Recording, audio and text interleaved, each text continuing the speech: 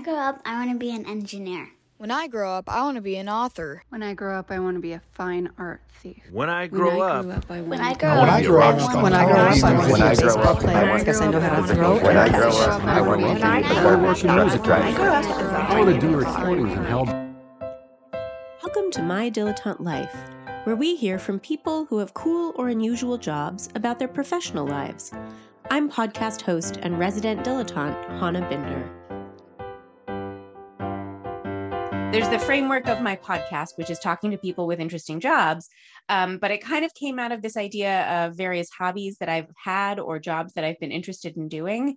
And one of them is actually my mom and I one day want to host a multi-generational classical music radio show. And so when Jessica told me that she knew someone who did one, I was like, all right, I need to interview this person.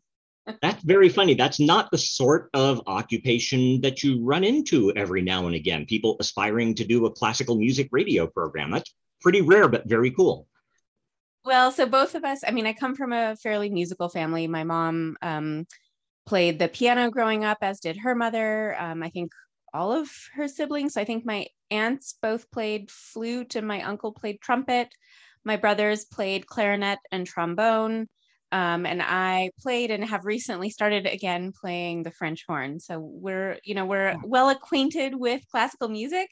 And I think there's just something about like we can get into sort of the feel of your show and if it fits, what I tend to think of, but they're just so, even if the music itself kind of spans multiple feelings or kind of impressions, there are definitely musical pieces that are not super tranquil and calming. Not everything is Brahms' Lullaby, but the hosts of these shows, when I was growing up listening to radio and listening to classical music stations, they were always just the most like peaceful, soothing, wonderful people and then they would play this beautiful music. And I think my mom has kind of a similar fun recall of her experience listening to those types of shows. So classical music radio announcers are not like, say, rock disc jockeys or anything like that. They definitely have a certain vibe, a certain sound.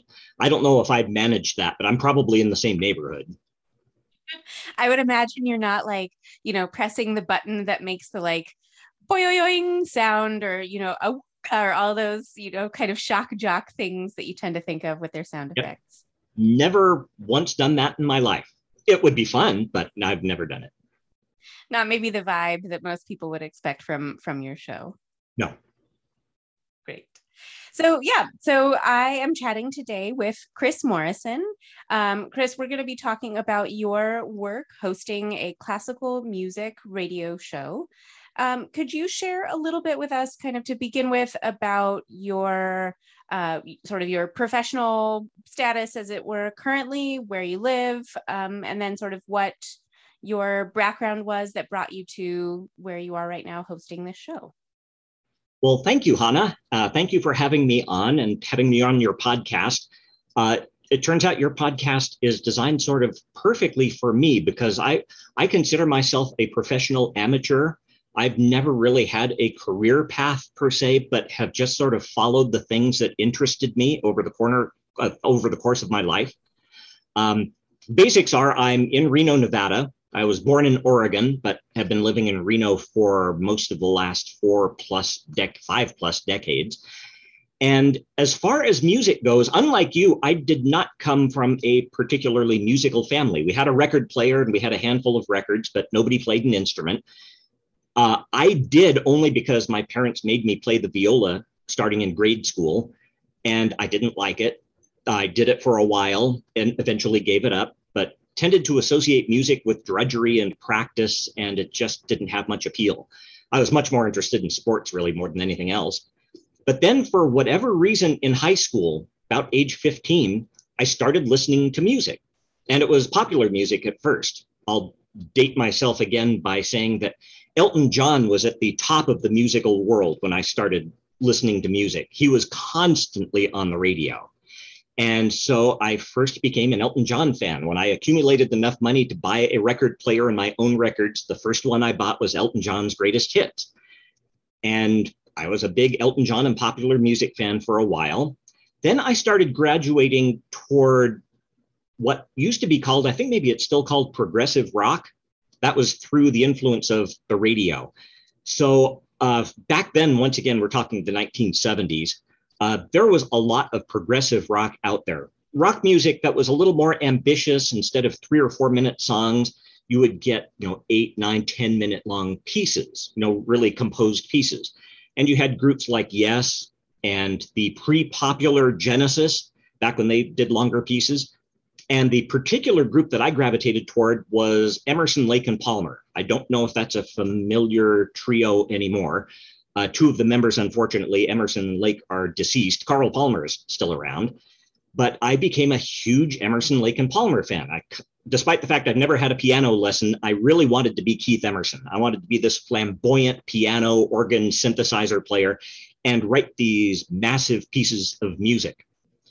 Well, anyway, one of the things that Emerson, Lake and Palmer did was their own adaptations of classical pieces. And I guess because I was such a fan, I thought I would start investigating some of the classical originals of the pieces that they did. So my first classical recording was a 3-record set. I remember we're talking pre-compact disc days, honestly. So 3 records of Aaron Copland's music, because Emerson, Lake and Palmer had done adaptations of a couple of Copland pieces, Fanfare for the Common Man and The Hoedown from the Ballet Rodeo. And I started listening through all the rest of the pieces in this compilation. Appalachian Spring, the ballet Billy the Kid, Lincoln Portrait, some of Copland's more popular pieces. And I really liked all of those. And I just very gradually, this is again, age maybe 16 by this point, started becoming a classical music fan and started accumulating, to the extent that I could, records. I couldn't afford too many. But I also started listening to classical music radio. It happened that here in Reno, Nevada, there was a radio station that played classical music a few hours a day. It's a station called KUNR, UNR standing for University of Nevada, Reno. It's the university's radio station. And they were only on the air 12 hours a day, 1 p.m. to 1 a.m. And they played classical music for 4 or 5 hours a day. And it was, although there were some actual, employees of the university sort of overseeing the station, all of the programming was done by students. And so I was listening to basically university students presenting classical music. And I was becoming really enthusiastic about the stuff and discovering, I had never heard any Mozart before, but suddenly I'm starting to hear some Mozart. I'm starting to hear some Brahms, hearing a lot more Beethoven, who is still probably my favorite composer if I had to choose one, and Bach and Dvorak and all of the biggies. And so by age 17, it's time for me to start attending the University of Nevada, Reno. And I don't remember what made me do it, but I decided a month before I started at the university, I would just walk into the KUNR building and say, "Can I go on the radio?" And they, oddly enough, said yes, as long as, 1, you're basically technically competent, and 2, back then you had to get an actual broadcasting license from the Federal Communications Commission. It was a simple thing, but you had to attend classes and take a test and so on. But I did all of that. And the month that I started at the university, I went on the air at KUNR for the first time. And KUNR kind of became my life. I think I spent at least as much time at the radio station as I did at classes through my 4 years at the university. And it was just great fun. My friends worked there and I played classical music on the radio and was discovering more and more stuff and accumulating some knowledge about the stuff. While I was at the university, so this is maybe when I'm a junior at the university decided to change the nature of KUNR. Instead of being just a student-run station, it was going to become a proper professional radio station. They were going to become affiliated with National Public Radio, the National Radio Network, public radio, non-commercial network here in the country, and become a professional station, still with some room for students to do some work, but they were going to become an actual professional station and broadcast 24 hours a day and the whole thing. And so they did that while I was working there. And luckily for me, when I graduated from the university, I guess they liked me enough that they hired me on as part of the professional staff, which was good because I hadn't the slightest idea of what I wanted to do for a living, and still don't and never have. But I found my way into radio and did that for a while. That led me into teaching eventually, which we can talk about if you want to. That also led me into orchestra management, which I did for a long time. And over the years, I've been in and out of KUNR. Now I'm back only because just in recent years, KUNR did what a lot of public radio stations have done, which is take off most of their music and go to all talk and news.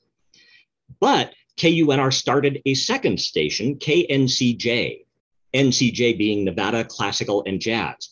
So they would have an all talk station and an all music station. The music station was just pre-recorded stuff from elsewhere in the country. There was no real local content, but they decided they wanted to introduce some local content. And so they hired me about 3 years ago. And so now I'm back on the radio. I'm doing a little work for KUNR, more on the sort of news end, but mostly I'm on KNCJ hosting a weekly classical music program. And there you are. That is a really fascinating history of your time at UNR, your time growing up and who you were listening to. And I want to ask, so typically I ask this later in the interview, but given that you got your start with KUNR really as a student when things were sort of more maybe loosey-goosey and you were doing I guess I could say on like a hobby basis. And then you also have now worked for them as a professional. What would you say is the difference between doing something like this purely as a hobby and doing something like it, being a classical music, a station host or show host as a professional? Well, things have changed a lot since when I started, back when there was just radio. There was no such thing as the internet. There were no music streaming services. There was no Spotify. There was nothing like that. Nowadays, there are lots more options for people if they want to present music in some form or another. It could be on YouTube. A lot of people actually make their living on YouTube doing programs about music. Doing Spotify playlists is another option. There are many different possibilities. If you become a professional, the one thing that you have to count on is that people are counting on you. I have to do 2 hours of music programming every single week, Wednesday night from 7 to 9, regardless of whether I have any ideas or not, or an inclination or not. Most of my programs are dedicated to local music making. So I do interviews with local musicians or people who are coming into town to play classical music. And then I also do a new classical music program. But I have to do the 2 hours whether I'm prepared to or not. Doing it as a hobby is one thing, and it can be great fun. And actually, even as a professional, it's still pretty fun. But people are counting on you to do it, and to do it in a really professional and engaging manner. It's one thing if you're a music fan and want to share some of your loves with, other people. But it's another thing if people are going to tune in every single week for 2 hours and expect you to know your stuff and present a range of stuff. Because if you're doing 2 hours every week, you can't just stick with your personal favorites. You're going to run out of favorites eventually. And I've been doing this broadcasting off and on for 30 years now. So I've had to broadcast a lot of stuff that isn't necessarily my favorite or necessarily stuff that I know really well. But if you have to do it, you have to do it. There are, again, lots of opportunities on the sort of hobby and fun level if you're not worried about like income. There are volunteer possibilities. Many communities here in the United States, at least, have community radio. In fact, Reno has one. The Lake Tahoe area near where I am has one. And it's all on a voluntary basis. You don't get paid, but they exist to give people an opportunity to go on and broadcast on the radio. And if it's just fun you're looking for, that's a possibility too. There are lots of possibilities for fun, but in terms of professional broadcasting, it takes a little dedication, a little practice. And because there are lots of people who are interested in doing it, you have to prove to those who are hiring you and paying you that you know what you're doing and are responsible and able. You're listening to My Dilettante Life. I'm your host, Hannah Binder, and today I'm interviewing Chris Morrison about his work as a classical radio station host. Well, and you're talking about not, if you run through just your favorites, you're going to run out of music. That's interesting because I think about I guess this is something I've heard from my mother as well as other people who listen to classical music on the radio regularly, that there's sort of a balance, it almost sounds like, between not only playing basically like the top 20 of classical music, so not just playing the same 20 pieces, but also not getting too into the really esoteric, really contemporary things where people might feel a little bit lost and might be looking to hear some of those familiar pieces, the ones from those, dominant composers that you mentioned, Mozart, Dvorak, that we all kind of grew up with. So how do you find your balance where you're not always playing the same things, but you're also not kind of diving too far into the deep end? That's a very interesting question I've given a lot of thought to, both for the radio and then for the other thing that I've spent a lot of my life doing, which is orchestra management. I worked at the Reno Chamber Orchestra for close to 20 years as executive director for 3 of those. And we were constantly faced with that too, because in the case of, say, an orchestra, you have to convince people that it's worthwhile to actually pay money to buy a ticket to come into the concert hall. Now, you can do that by just focusing on the famous Beethoven and Mozart and Dvorak and Haydn and Bach pieces, but that's going to get kind of dull probably for the listeners and certainly for the musicians as well. So it is a matter of striking a balance, playing some really familiar stuff, playing some more adventuresome stuff, and if you establish a trust relationship with your radio audience or with the ticket buying audience at the orchestra, they will follow you in some different directions. We did that at the Reno Chamber Orchestra. We did the world premiere of several pieces and the American premiere of some others. And I know on my radio program, I feature a fair amount of pretty obscure music, especially on my new music program. It's a matter of establishing trust and having people be willing to follow you. So yes, you have to be constantly conscious of striking that balance. You could, I think, in theory, just devote yourself to the hits of classical music, and perhaps that would be interesting in the long term for some listeners, but I think probably not somehow. I have a feeling that people don't mind encountering some new and interesting stuff. And when I say new, Beethoven's Fifth Symphony is famous. Beethoven's Fourth Symphony is less famous. Franz Joseph Haydn's London Symphony or Clock or Surprise Symphony, those are very famous pieces. Haydn wrote 104 symphonies. So there are all kinds of things that you can explore that will sound kind of like the stuff you're familiar with, not so weird that you're just going to turn off the radio, but they will be pieces that you haven't encountered before. And yes, it's a balance that you constantly have to strike. But it's possible to do, especially if you have sufficient knowledge of the repertoire that you can draw from different things. Even in just putting together an hour of radio programming, I tend to want to play not one long, 55-minute long symphony, but maybe 3 or 4 shorter pieces that might range in time from like the Baroque era, Bach and Vivaldi, to something written today, and maybe a couple of pieces in between. You can make that work and make it coherent and make it a good experience for the audience if you put the right pieces together. So it's basically being enthusiastic enough to find out about all of this stuff and then want to share it. Now, how did you mentioned that you didn't really come from, a particularly musical family, and it sounds like, at least as a kid, you didn't really have a formal background or training in music performance, music theory, music appreciation. So, I mean, have you basically just gathered your knowledge from listening to lots of things, or do you have some formal framework or formal education that kind of bolsters that? Or how do you know what to put into your programming and how to present it to your listeners? What gave you that insight? This is a thing that I'm not sure if I'm proud or embarrassed or both about, but I've managed to make my living. I'm in my very early 60s now, and I've made my living around the world of music. And I have no academic background at all. I have a bachelor's degree in English literature. Basically, I am almost entirely self-taught. And that's part of the fun. Luckily, if you're enthusiastic about it, you don't mind actually doing the studying that's involved. But I have found myself, I've taught music appreciation and music history at the university level.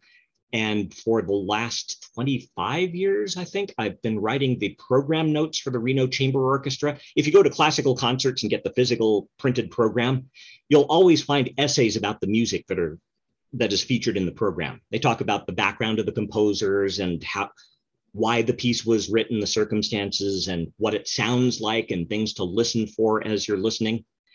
I just happened to be handed the opportunity of writing program notes for the chamber orchestra, and I've been doing it forever. And then the Reno Philharmonic, the other orchestra in town, asked me to do the same. So I'm doing writing and doing a podcast on music. And I've been around classical music my whole life, and I have absolutely no justification for doing so.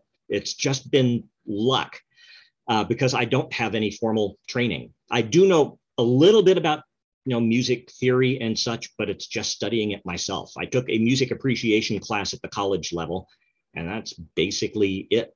I can read music a little, but I really have to think about it. But I've accumulated enough knowledge that I guess people trust me, I guess. Well, and you have the perspective of someone who loves music, loves listening to music, loves discovering new music. And it sounds like that must be sort of infectious in a good way. I say that in the middle of a pandemic, something that you can pass on to your audience so that if they themselves aren't already excited and curious about listening to particular types of music, you can share that with them and either give them some of your curiosity or broaden their curiosity and enrich it. So it sounds like coming from the spectator perspective actually gives you a better way in some ways to connect with your listeners. That's actually exactly the justification I use for myself, that when I'm writing, say, program notes, when I'm writing an essay, I just wrote about Beethoven's Ninth Symphony because the Reno Philharmonic just performed it. And that is a daunting thing, this world famous piece of music that has been performed all over the world for about 200 years. And I'm coming at it from a total fan perspective, basically, or an amateur perspective. But maybe that isn't such a bad thing. I can write about it from the point of view of an average concert goer. Most people that go to classical music concerts or listen to classical music radio don't have extensive background. They're not professional musicians themselves. They're just fans. And maybe that is something that I can reasonably bring, is being a fellow fan and having some idea of what a fan might be interested in reading about Beethoven or listening to a new piece of music or whatever. So I think you hit it on the head. Maybe being just a fan or an amateur isn't the worst thing. That reminds me of a conversation I had with a friend once about Eric Satie's Gymnopédie, which I really love. It's like a beautiful, lilting, soft song that I don't want to listen to it for hours on end, but it's just a really beautiful song to listen to. And he went on this rant about Satie and how Satie basically took music and took it out of its position of something that you would devote your entire attention to. And it would be always this special thing that you would stop everything else to focus on, and then really brought it into something that could be just a background, like Muzak, basically the dreaded Muzak. And he just thought that Satie had done such a disservice to music. He himself was a professional musician. And I just sort of sat there listening to him. And at the end, I was like, yeah, but I just really like Gymnopédie. Like, I don't necessarily need to know all of these things about Eric Satie's music philosophy and how he may have, quote unquote, ruined classical music and music in general by making it this everyday thing that we take for granted. But it's still a really beautiful piece that I just enjoy listening to as a listener. I can't imagine what's wrong with that. That's the perspective that I would certainly take. And there's a lot of that now. One of the things when I deal with contemporary classical music, as I do, what you think of as classical music, quote unquote, a lot of contemporary stuff doesn't sound that way. There are a lot of people who I think of one woman named Caroline Shaw, who won, I think she's still the youngest person ever to win the Pulitzer Prize for music. She won it a few years ago. And At one point, she will write a piece for orchestra and chorus for the concert hall. And at another point, she'll write a sequence of songs that she will sing with a percussion ensemble. So there are a lot of people that move very freely from like improvised music to completely composed music, from what sounds like popular music to what sounds like classical music.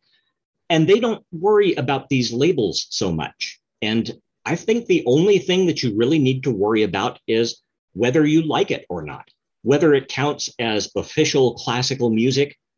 I don't know that that was a meaningful distinction to make even back in Satie's time. Maybe it was, but nowadays, if you like it, listen to it. That's basically it. And as far as the concert hall goes, I know of this at the Reno Chamber Orchestra when we were there, when I was there. We did all kinds of different stuff. Some of it was very dissonant and very harsh and very modernistic. Some of it was really easy on the ears. Some of it sort of straddled the world of jazz. Some of it straddled the world of popular music. That's totally fine. I don't think we need to worry about such distinctions anymore, personally. So I'm with you. Great. I'm glad we're on the same page. Now, did you have like a role model or someone that inspired you originally to do this? Or is there someone nowadays that you think of and try to model yourself on? Depends on what part of my life you're talking about.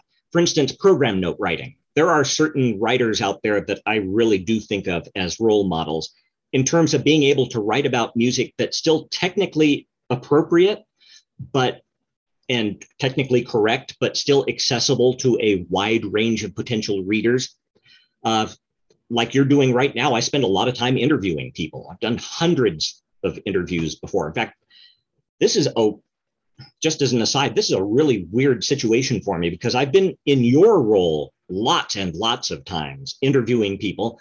Only rarely have I been interviewed, maybe half a dozen times, 10 times. And always that was when I was representing an organization. I'd go on the television and talk about a concert that was coming up. I have never before been interviewed about myself. And it's very strange. But in terms of interviewing, I definitely have some role models because I have very clear ideas of what a good interviewer does. The most important aspect of it being listening. And I know not everybody loved Larry King. He was the famous radio broadcaster in America for 40 plus years and around the world, really. Not everybody loved everything that he did, but he did some fundamental things really right. One of which is he listened to the people he was interviewing. He asked follow-up questions. He didn't go in with preconceptions. And he kept it short, too, which is a wonderful thing. If you follow the news like I do and watch alleged interview programs in the news context, very often the hosts think that they are the center of attention and they end up doing most of the talking. They have guests on so that they themselves can talk to the guests and lecture them. I really can't take that sort of thing very much. A really good interviewer doesn't talk very much. A good interviewer asks good questions and listens to what the answer is and then follows up on that. And you're doing great, by the way. You're doing it just the way that I would like for it to be done. But I have encountered, even at KUNR, I'm not going to name names, but there was one particular guy, I really liked him, good classical music broadcaster. But when he did interviews, he would have a list, a handwritten list of like 7 or 8 questions, and he would just go through those questions one by one by one by one. And his interviews ended up sounding completely disjointed because the person he was interviewing would say something really interesting in answering one of those questions, and you would anticipate a follow-up. Well, let me pursue that for a moment.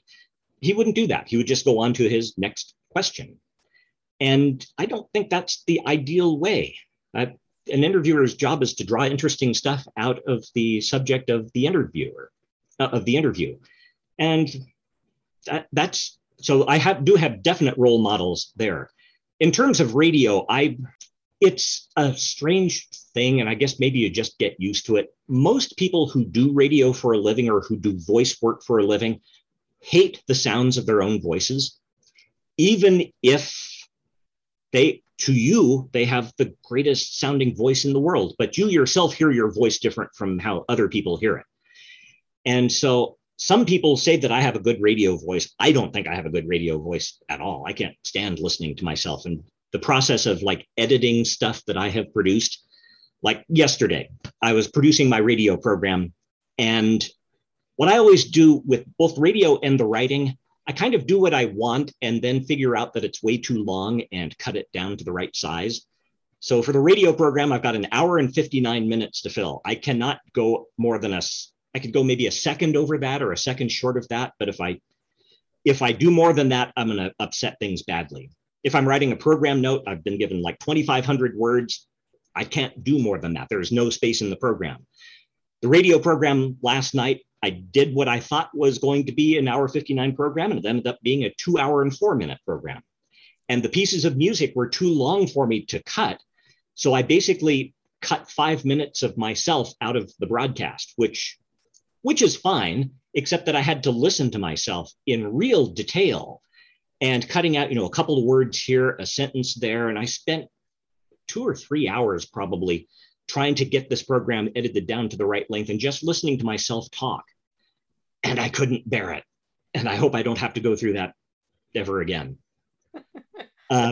So I do have role models in terms of radio, but I can't really emulate them because I don't really see myself as being I don't see myself as being a professional anything, really.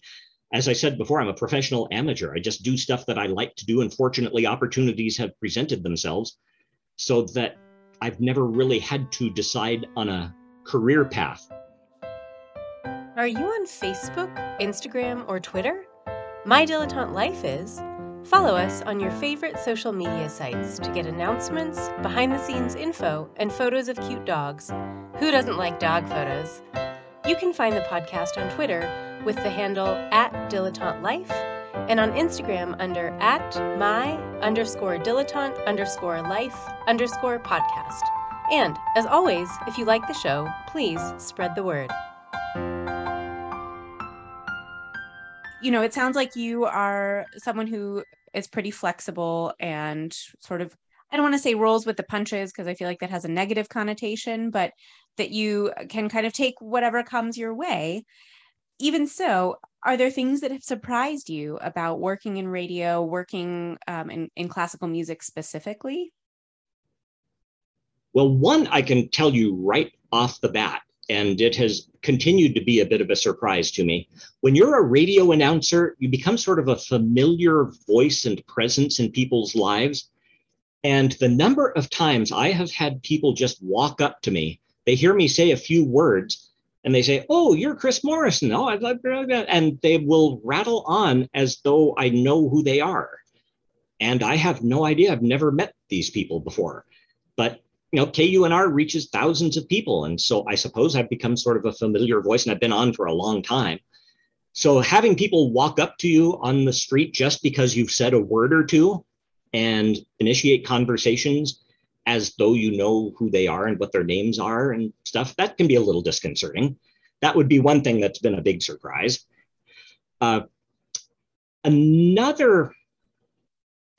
This is another thing that's specific to radio, and I guess it's just something that you get used to. I've heard it time and time and time again. If you do your job perfectly, you're going to do it in silence. Listeners have an expectation of basically perfection, or at least, very, very high standards.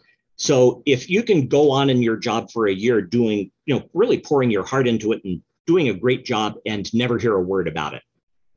However, if you make a mistake, if you mispronounce a word or a place name or something like that, or if you say that it's 58 degrees out when it's actually 78 degrees out, people will let you know.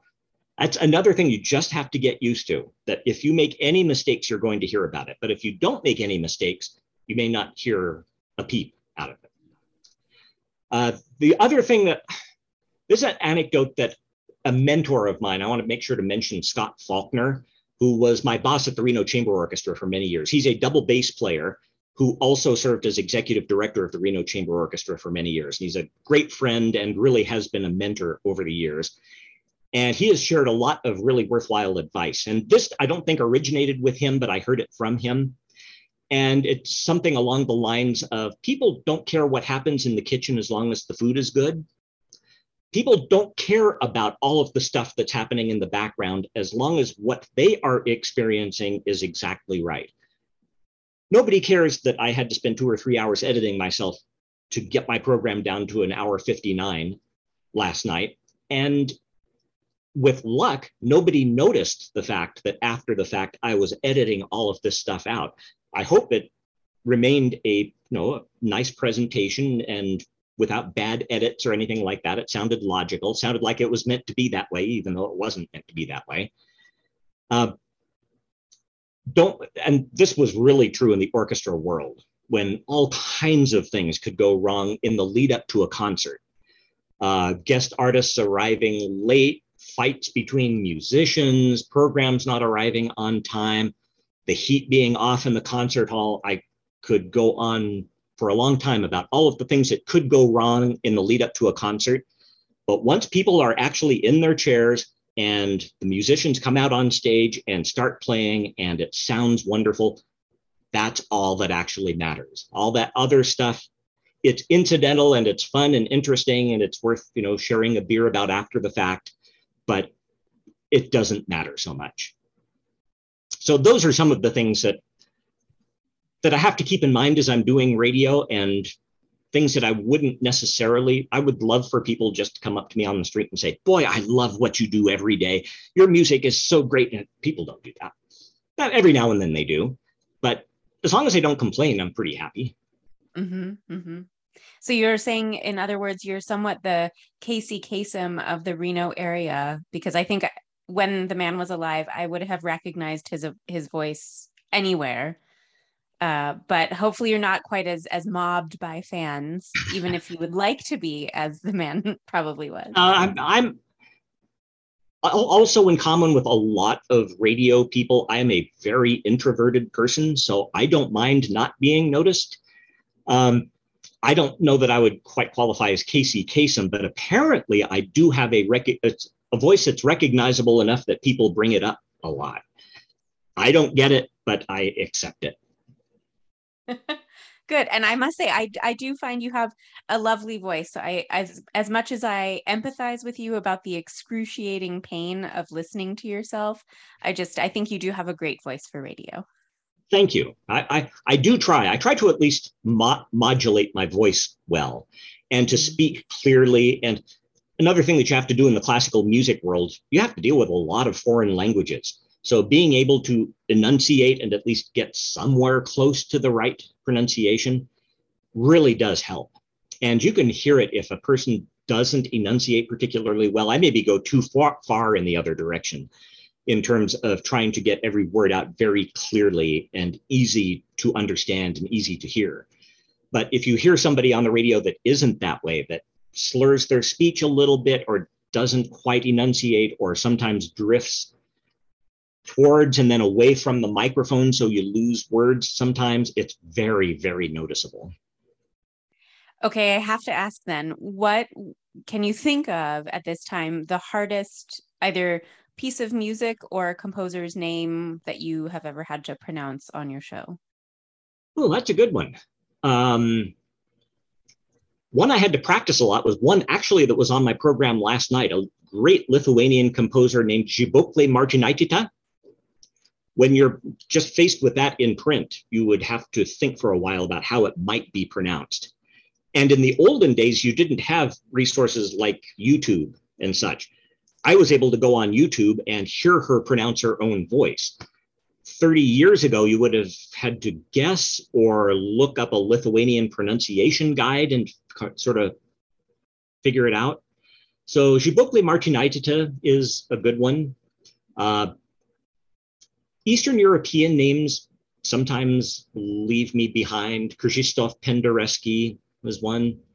Witold Lutosławski is another because the L is actually pronounced more like a W in his last name. There are certain languages, my French accent is horrible. So anything that's in French, I'm going to sound kind of stupid saying. My German isn't too bad, fortunately. My Spanish isn't too bad. But there are a lot of such names out there that are sort of tongue twisters, and you just have to practice a lot. That's one thing that you have to do that's another thing you have to do in radio is be able to read a script and sound like you're not reading. If you're reading it for the first time, it's going to sound like you're reading and figuring out what the grammar is and where the emphases are supposed to be.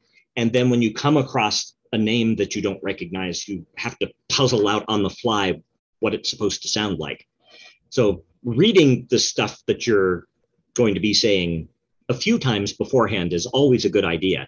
And in the classical music world, I spend a lot of time on YouTube, I have to admit, looking up, finding videos of string quartets with an unusual name, or individuals with an unusual name, pianists, composers, whatever, and making sure that I get them right, or at least as close to right as I can. You can go too far, this is my opinion, you can go too far in the other way and try to sound absolutely authentic in every language that you do, and that ends up sounding a little, to me, pretentious. I think there's a happy medium to be struck there. I am American. I speak English. I don't have other languages. I can speak a tiny little bit of Spanish and a tiny little bit of Japanese, and that's really about it. So I have to do my best. And if I get it 90% of the way, I'm happy. 100% of the way just sounds a little peculiar to me when not being said by a native, that is to say. Others feel differently about that, but that's my opinion. So when you're reading your program notes, are you reading sort of word for word? Do you write out an entire script, or do you kind of have just notes and then you expand on them into complete sentences or whatever feels right in the moment? Back in the days when I was doing just a daily radio program, it used to be that I was on from like 1 p.m. to 5 p.m. Monday through Friday. I didn't really have the opportunity to script that all out. So that would be more spontaneous and on the fly. When I'm doing like news broadcasts on KUNR now, I don't tend to script those out so much. But when I'm doing my Wednesday night programs, every single word is scripted. And this is another area where I have my particular way of doing things and not everybody shares it. Some people would much prefer, if they're listening to classical music on the radio, their opinion would be shut up and play the music. Don't talk so much. Don't give so much background information. Don't drone on and on, which I do sometimes, I have to admit, because I personally think that one of the things that I can bring to it is providing some of that background and some of that information, especially if you're talking about contemporary compositions. It helps to know a little bit about why the piece was written and why it sounds the way that it does and the techniques that are used. And if you're encountering a brand new composer, it's nice to know when they were born and a little bit about their background, maybe the fact that they were, really close friends with Beethoven or something like that. I'm always on the lookout for sort of entryways for people to get into the music. And maybe I talk a little bit too much, but yes, I do tend, especially for the regular Wednesday night program that I do now, I script every single word. That's interesting because you were mentioning earlier, Spotify, other music streaming services. So people can, if they really just want to listen to piece after piece, they have the tools to do that. So it does seem like the value that you bring are those interesting tidbits. And having just read some of the John Cage Wikipedia entry today, there are definitely some really interesting facts about composers' lives or performers' lives that if you can dig those out of somewhere and teach me about them while I'm listening to the music, that's so much the better. Yeah, admittedly, delivering a 10-minute lecture about a piece of music that's 4 minutes long probably is not going to serve anybody's interests very well, but a little bit of background doesn't hurt. And I could even broaden that out to the fact that just normal radio like I do, you would think with all of the alternatives out there, streaming services and so on, you would think that normal radio wouldn't have as much of a chance. Once upon a time, 30 or 40 years ago, that was the option that you had. Now you've got all kinds of options for delivering your music to you. And yes, you can go onto Spotify and just listen to music with no commentary at all. Or you can seek out services where there is a little commentary. But despite all of that, actual local radio like I do continues to exist and do pretty well. It's not quite like it was, 30 or 40 years ago, but the station I work for seems to be doing pretty well financially. I mean, it's a nonprofit public radio station, so they have to fundraise, but the fundraising's been successful and there's still a good listenership. There are certain things that a local station can do and an announcer like me can do, perhaps. If you want to just listen to classical music, there are lots of ways to do that. But if you would like to hear, say, musicians from your own community, both talking about what they do and then actually doing what they do, my program is basically it. And there's room for both, I think.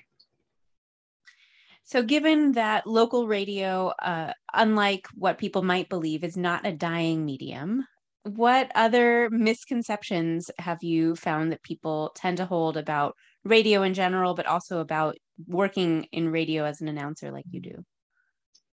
Well, if somebody were just now getting started in radio, I think one thing that might surprise them, or maybe it wouldn't, is that there's no money to be had.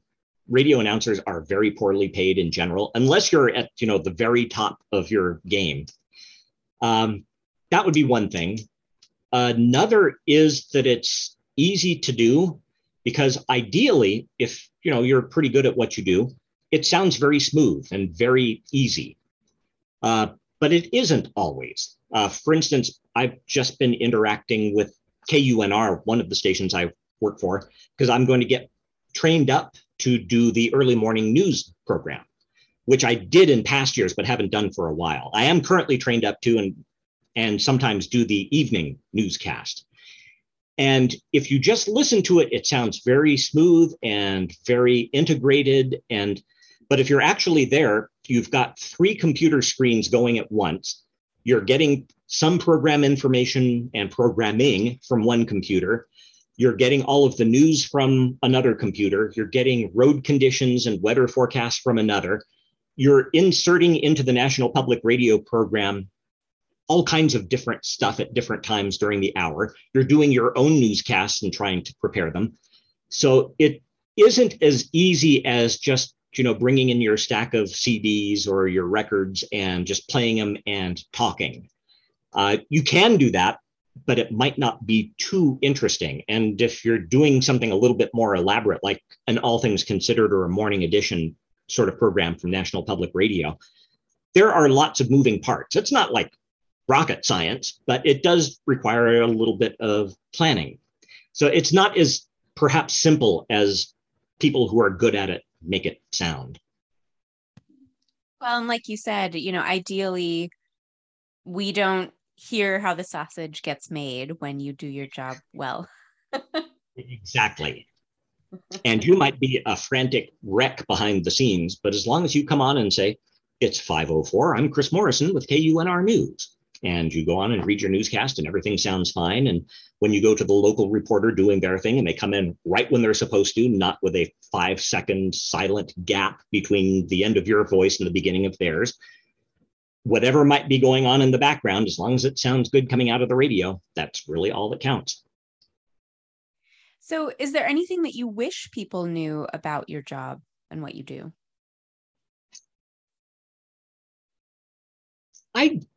I suppose, I don't know, maybe it's just my ego speaking. I wish people knew a little bit more about how much work is involved in making it all happen, especially on the music knowledge end. Although I don't have formal education, I've read a lot and listened to a lot. And I've accumulated enough to be able to, present music in different ways. But it didn't come easily. I do not have naturally a very good memory. It might seem otherwise listening to me sometimes, because I can sometimes retain certain dates. I can easily tell you Beethoven was born in 1770 and died in 1827, and that sort of thing. But there was a lot of work that went into getting up to that point. So especially, I think classical music maybe is particular in that way. It does require a certain amount of knowledge and background and skill and preparation to be able to do it and to sound good doing it. I guess that's really the only thing. But again, that's probably more my ego speaking than anything else. Well, and I know, so you've mentioned, kind of for lack of a better image, nails going down a chalkboard aspect of listening to yourself over and over, and the very intricate kind of fine tuning and the amount of work that goes into it. What would you say are some of the coolest parts of your job, or what have been maybe the coolest experiences you've had working in radio? Well, I would broaden it out to include both radio and orchestra management, because it's been all kind of one and the same. The idea that a mere music fan, I had an experience recently backstage at a Reno Phil concert. One of the things that I do among my various things is I co-host the pre-concert talks prior to the concerts at the Reno Philharmonic. The conductor of the orchestra, Laura Jackson, and I go out and we talk about the music, and sometimes we'll have a special guest, the piano soloist or whatever. And I was talking backstage with, I won't give names because they don't know that I'm sharing this anecdote, but one of them is the director at our local museum of art, and another has a very high position at the Nature Conservancy. And we were talking about our jobs and how stressed we were and all the different things we were doing. And we found in the course of our conversation that each of the three of us, all three of us, had bachelor's degrees in English literature. All of us basically were doing jobs that had no relationship with the formal education that we got. And that's one of the things that is coolest about my experience, is the fact that I'm just a music fan. I don't have any actual accreditation for doing anything that I do. And yet I've met all kinds of amazing people. I've had great experiences with unexpected people. Do you know who Leonard Nimoy is? Played Mr. Spock on Star Trek. I got to ride in a limousine with Leonard Nimoy once because he was a guest with the Reno Chamber Orchestra, because our executive director, Scott, knew him, had met him. And I've hung out with, world famous musicians and just chatted with them. And I've interviewed them. And I've heard these amazing people come to Reno and perform. I've had the chance to go backstage at the San Francisco Symphony. A great pianist, Emmanuel Axe, who's still active and a wonderful pianist. I happened to be backstage at the San Francisco Symphony one day. I was just waiting for the person who had escorted me back there to finish up with something.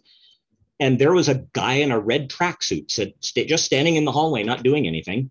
And it was Emmanuel Axe. And I recognized him right off. And I went over and introduced myself and said how much I enjoyed his pianism.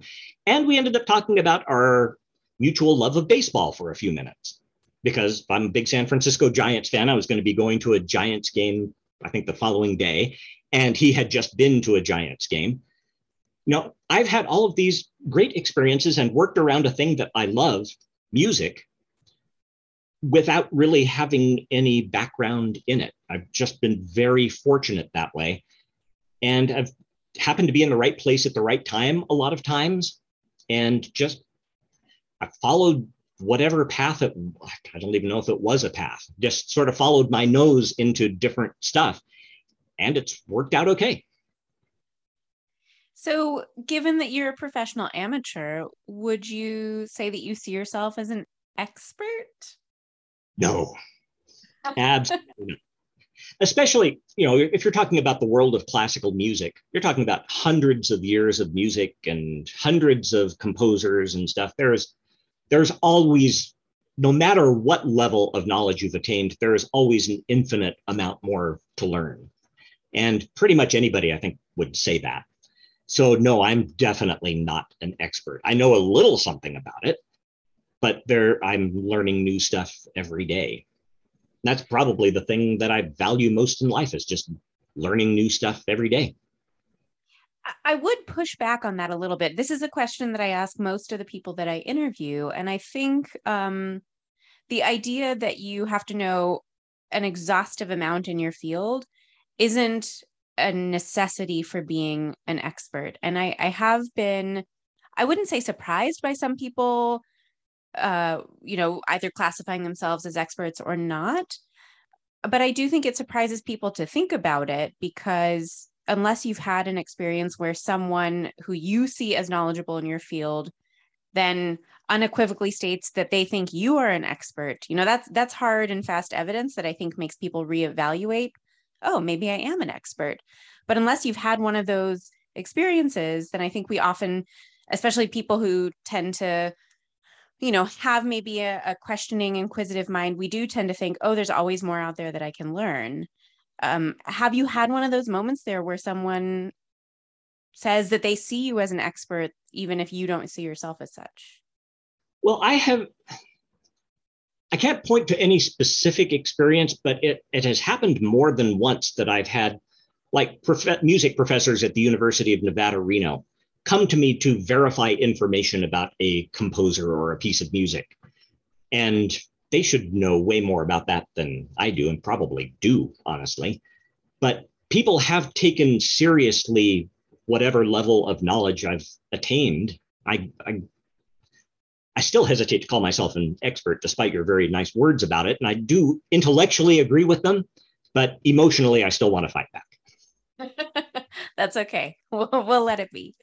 So what would you be doing if you weren't working in the field that you are now? And I mean, like completely out of left field, something you've never engaged in, but have always been interested in. That is a hard one.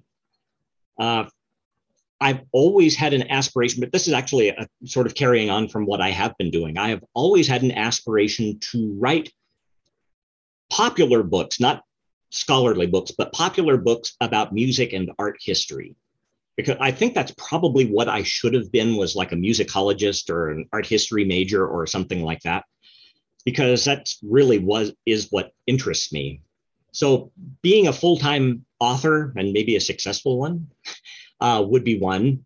World traveler would definitely be something high on my list, because I've had so few experiences getting out of the United States. And when I have eaten them up. Our mutual friend, Jessica Escobar, and I went to Japan 5 or 6 years ago, right about 6 years ago now.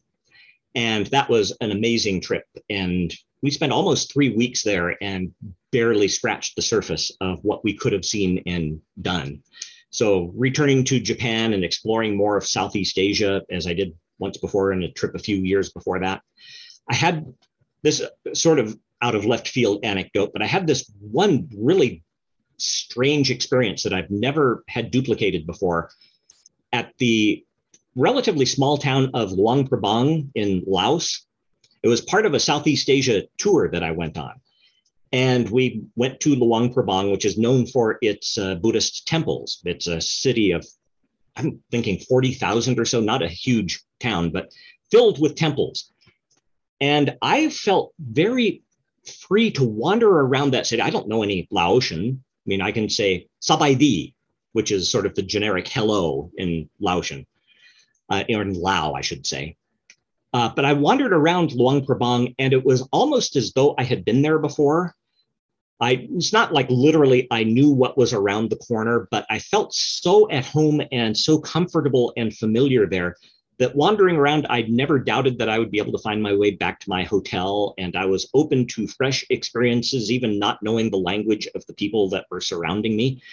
I would love to have more experiences like that, because I think they're out there to be had. But you have to be in a position to be able to travel more. And one thing that I have found in my particular career course is, as I mentioned before, the accumulation of money has not been a high priority. So traveling is a little bit more of a stretch for me than it might be, but it is something I want to do more of. But in terms of completely out of left field, I've been so obsessed with music and in general artistic creation all my life. That's mostly what I pay attention to, and that's mostly what has always interested me. So I think I've inadvertently kind of fallen into the right path for myself and don't have a major aspiration to do other things. That's great. Yeah. What would you like to be asked about your career in both radio and classical music? What would I like to be asked? Well, it's not something I would put into a podcast, but I would love for people to ask about some of the experiences I've had with some of the individuals that I have worked with over the years, because I have some great stories to tell. about people you would know, but I shouldn't really share them publicly. So that's what I would say. To be asked about what I would like to be asked about over a beer privately without microphones and cameras around. Tell me about this person, or tell me about your experience with that person. That would be fun. So what you're saying is maybe in, say, 50 years, we should look for a tell-all book written by Anonymous that will have been released posthumously, containing all the most salacious bits of stories about famous musicians. Well, I don't have too many salacious anecdotes, but I have enough to maybe fill a book. So yeah, we'll see how that works out. But anything else that you want to add before we kind of finish? Only that it has been a pleasure to speak with you, Hannah. This has been a great experience. Like I said, I have not had the previous experience of actually being interviewed about myself before. So it's been a very odd thing, but very enjoyable, I have to say. And as I said before, I love the idea of your podcast just in general, the idea that you're speaking with people with these interesting paths that they've found for themselves, sometimes inadvertently, sometimes with great intention, but sort of out of the mainstream of what you would expect. There are so many of those great stories to be told, and I'm glad that you're telling some of them. So thank you very much for the experience. Of course. When I grow up, I want to work in music production. I want to do recordings and help bands find their sound and discover their edge. I want to be the guy in the background, the driver of the bus, the go-to for problem solving. I want to be the guy that keeps the band together. I hope you enjoyed listening to this episode of My Dilettante Life. I'm your host, Hannah Binder. The podcast theme music was composed by Anna Bradley, with sound editing assistance from Yuli Einarsson. The podcast logo was designed by Ashley Burke with help from model Ivy Bean. Thanks to our guests and to all our listeners for tuning in. If you have follow-up questions for a guest, send them in for a chance to be featured on an upcoming Audience Asks segment. My Dilettante Life is available wherever you get your podcasts, as well as directly at hannahbinder.com/mydilettantelife. That's HANABINDER.com/my-dilettante-life. Tschüss!